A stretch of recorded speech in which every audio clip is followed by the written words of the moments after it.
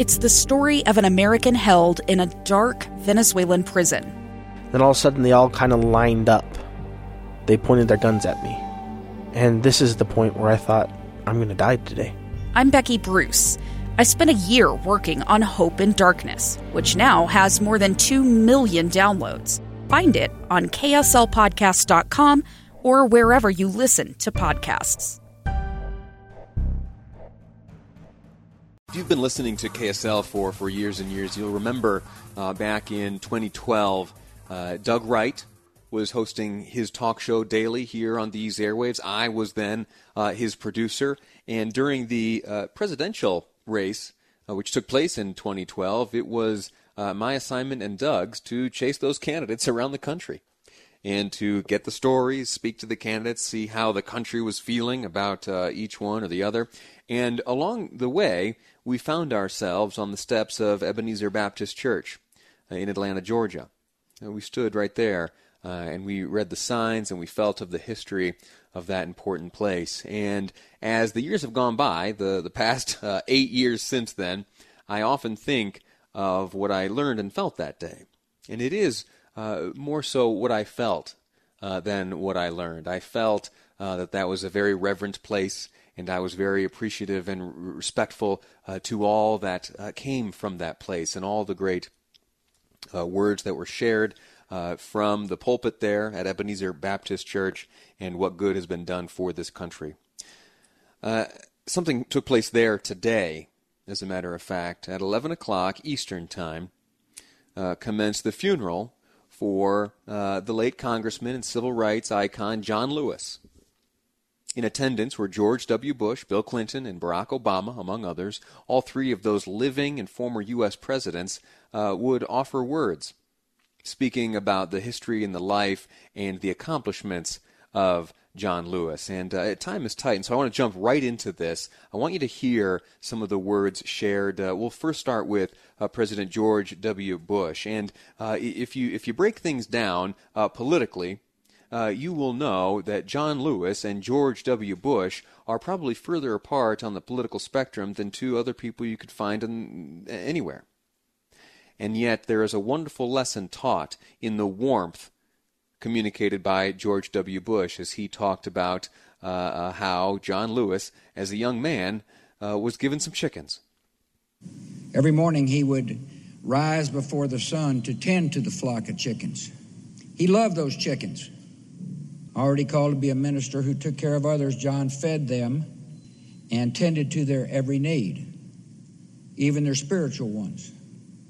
For John baptized them, he married them, and he preached to them.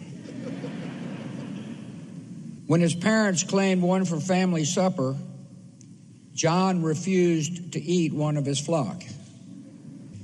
Going hungry was his first act of nonviolent protest. He also noted in later years that his first congregation of chickens listened to him more closely than some of his colleagues in Congress. John also thought that chickens were just a little more productive. At least they produced eggs, he said. I like that story for a number of reasons. Again, it demonstrates that principle of warmth communicated by someone of one political ideology regarding someone of an ideology far removed from their own. The lesson here to learn is that we can, in fact, embrace those with whom we disagree. I also like the story because it involves a small flock of chickens. And I've told you a time or two the story of my own raising of about 13 chickens when I was young. And I had a similar experience. I had one chicken who had a lame wing. And I was able to discern her from the rest, obviously, because of that wing. And because she required extra care, she got a name, Gertrude. But then the time came for her to be harvested, is the term I think we use. And I couldn't bring myself to eat little Gertrude. I couldn't bring myself to eat one of my own flock. Former President Bush continued during his remarks at the funeral of John Lewis today, speaking about the representative's faith in God and in mankind. John Lewis believed in the Lord. He believed in humanity, and he believed in America. He's been called an American saint, a believer willing to give up everything even life itself, to bear witness to the truth that drove him all his life, that we could build a world of peace and justice, harmony and dignity and love. And the first crucial step on that journey was the recognition that all people are born in the image of God and carry a spark of the divine within them. There's another lesson to be learned here in this next statement from former President George W. Bush about Representative Lewis, and it is very simply summarized by President Bush's belief that Lewis never answered anger with anger. From Troy to the sit-ins of Nashville, from the Freedom Rides to the March on Washington, from Freedom Summer to Selma, John Lewis always looked outward, not inward. He always thought of others. He always believed in preaching the gospel in word and in deed, insisting that hate and fear had to be answered with love and hope. I know that sounds like, big flowery terms, and that it's difficult to apply them to our lives right now. But in these moments, in these somber moments, in particular moments memorializing the life of someone like John Lewis, voiced by a former president of the United States, taking place in Ebenezer Baptist Church, the stakes are pretty. It's a sincere and a somber event, and words like this, that anger never ought be met with anger. Let's see if we can, over the next little while, apply that to the way we live our own lives. Much more was shared at these funeral services. I'm going to take a quick commercial break right now. When we return, we'll wrap up what President Bush had to say and move on to President Clinton, who had much praise to heap upon the late Representative John Lewis. That's ahead on Live Mike. I'm Lee Lonsberry, and this is 2 years ago, Americans watched in horror as a crisis unfolded at the Kabul airport. There's desperation and anguish. More than 80,000 Afghans have since arrived in America, but this story is still unfolding. I'm Andrea Smartin. In my new podcast, Stranger Becomes Neighbor, we'll find out what happens to these new arrivals in our communities. Who would help our newest neighbors? Follow us at kslpodcast.com, Apple Podcasts, or anywhere else you listen. KSL News Radio. Welcome back to the final segment of Live Mike. Today here on KSL News Radio, I am Lee Lonsberry. We, in just a moment, will rejoin our coverage of the funeral of the late Congressman and civil rights icon John Lewis. He, earlier today, had his funeral take place at the Ebenezer Baptist Church Horizon Sanctuary in Atlanta, Georgia. And I pointed out earlier that years ago, during a KSL assignment, Doug Wright and I traveled together to Atlanta, Georgia, and stood on the steps of this Ebenezer Baptist Church, and we saw and felt much of the history and the power of what had transpired there. And that stayed with me.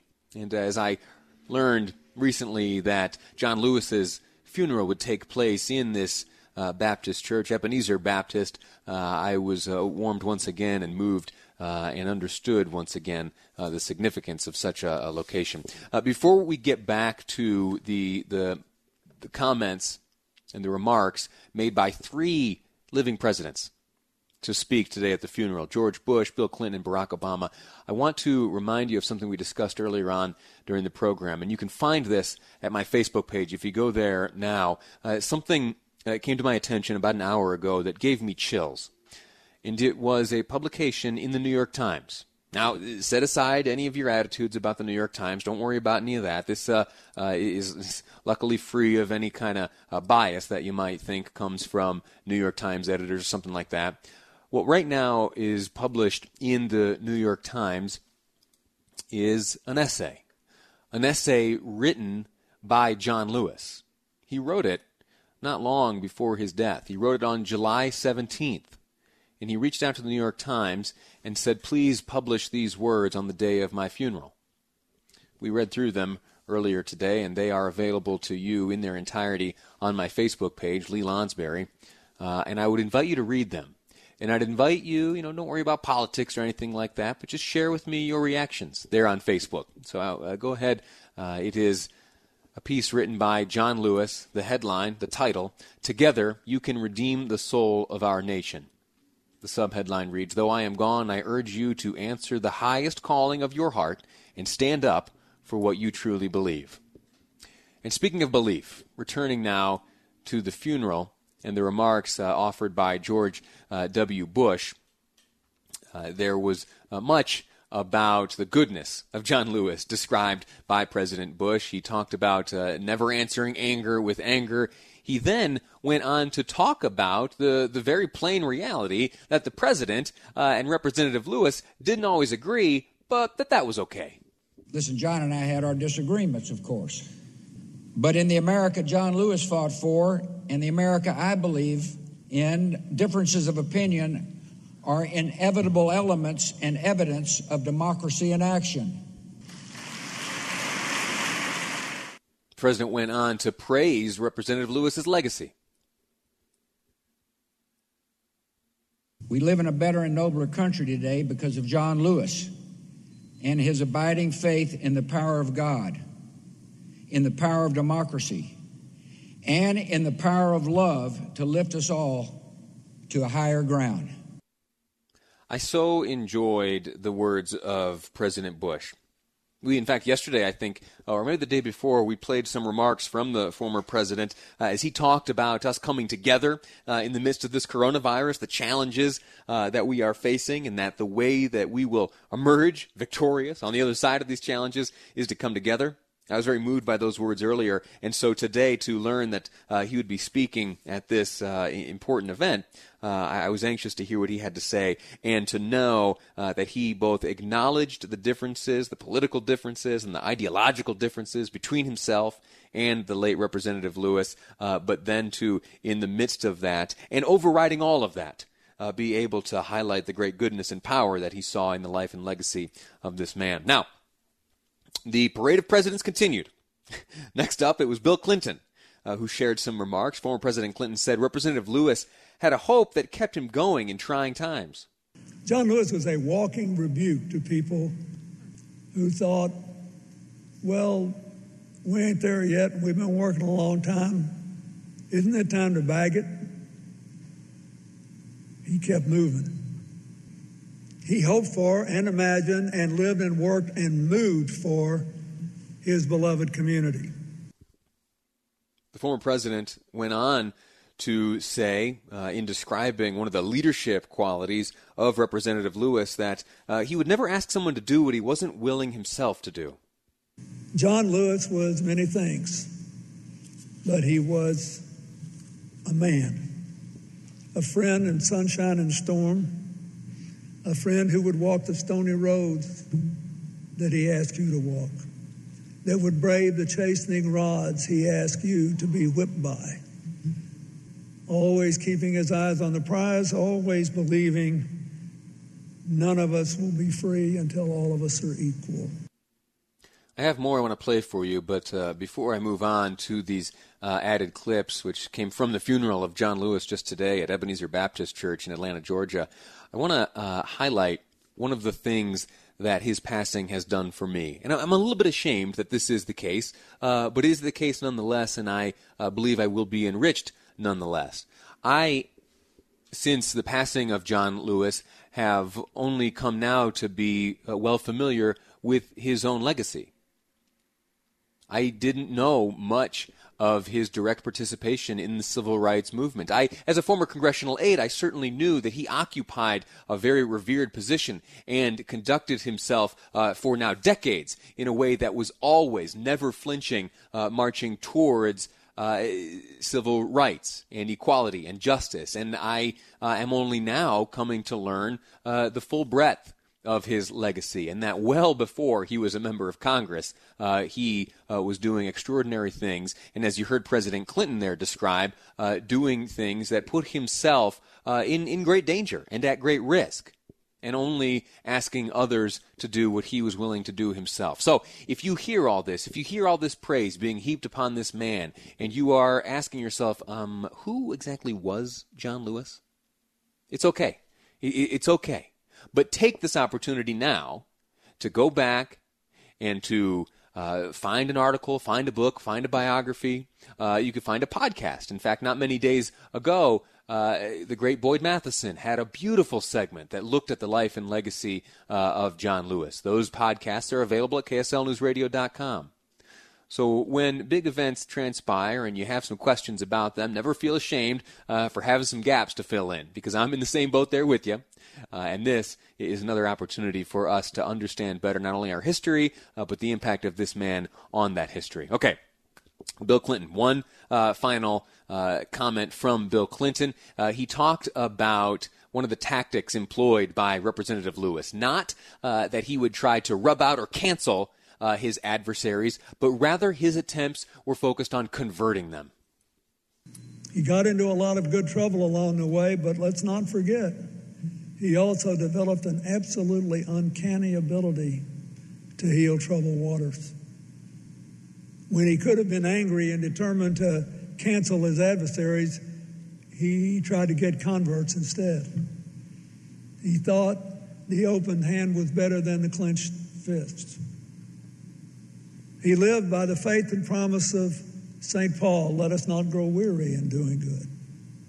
For in due season we will reap if we do not lose heart. He never lost heart.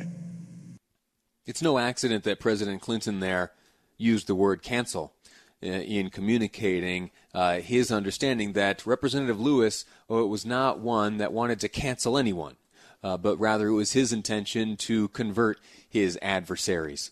Those are the words of President Clinton. And that's a good principle as well. And there is so much of that right now going on. Before first seeking to understand, so many are looking to leverage social media and whatever platform they may be able to stand on to cancel people, to cancel movements, to cancel programs, to cancel. That's not the way Representative Lewis did it. He sought to convert. And there's a great lesson to learn there, and you can apply it to your own life.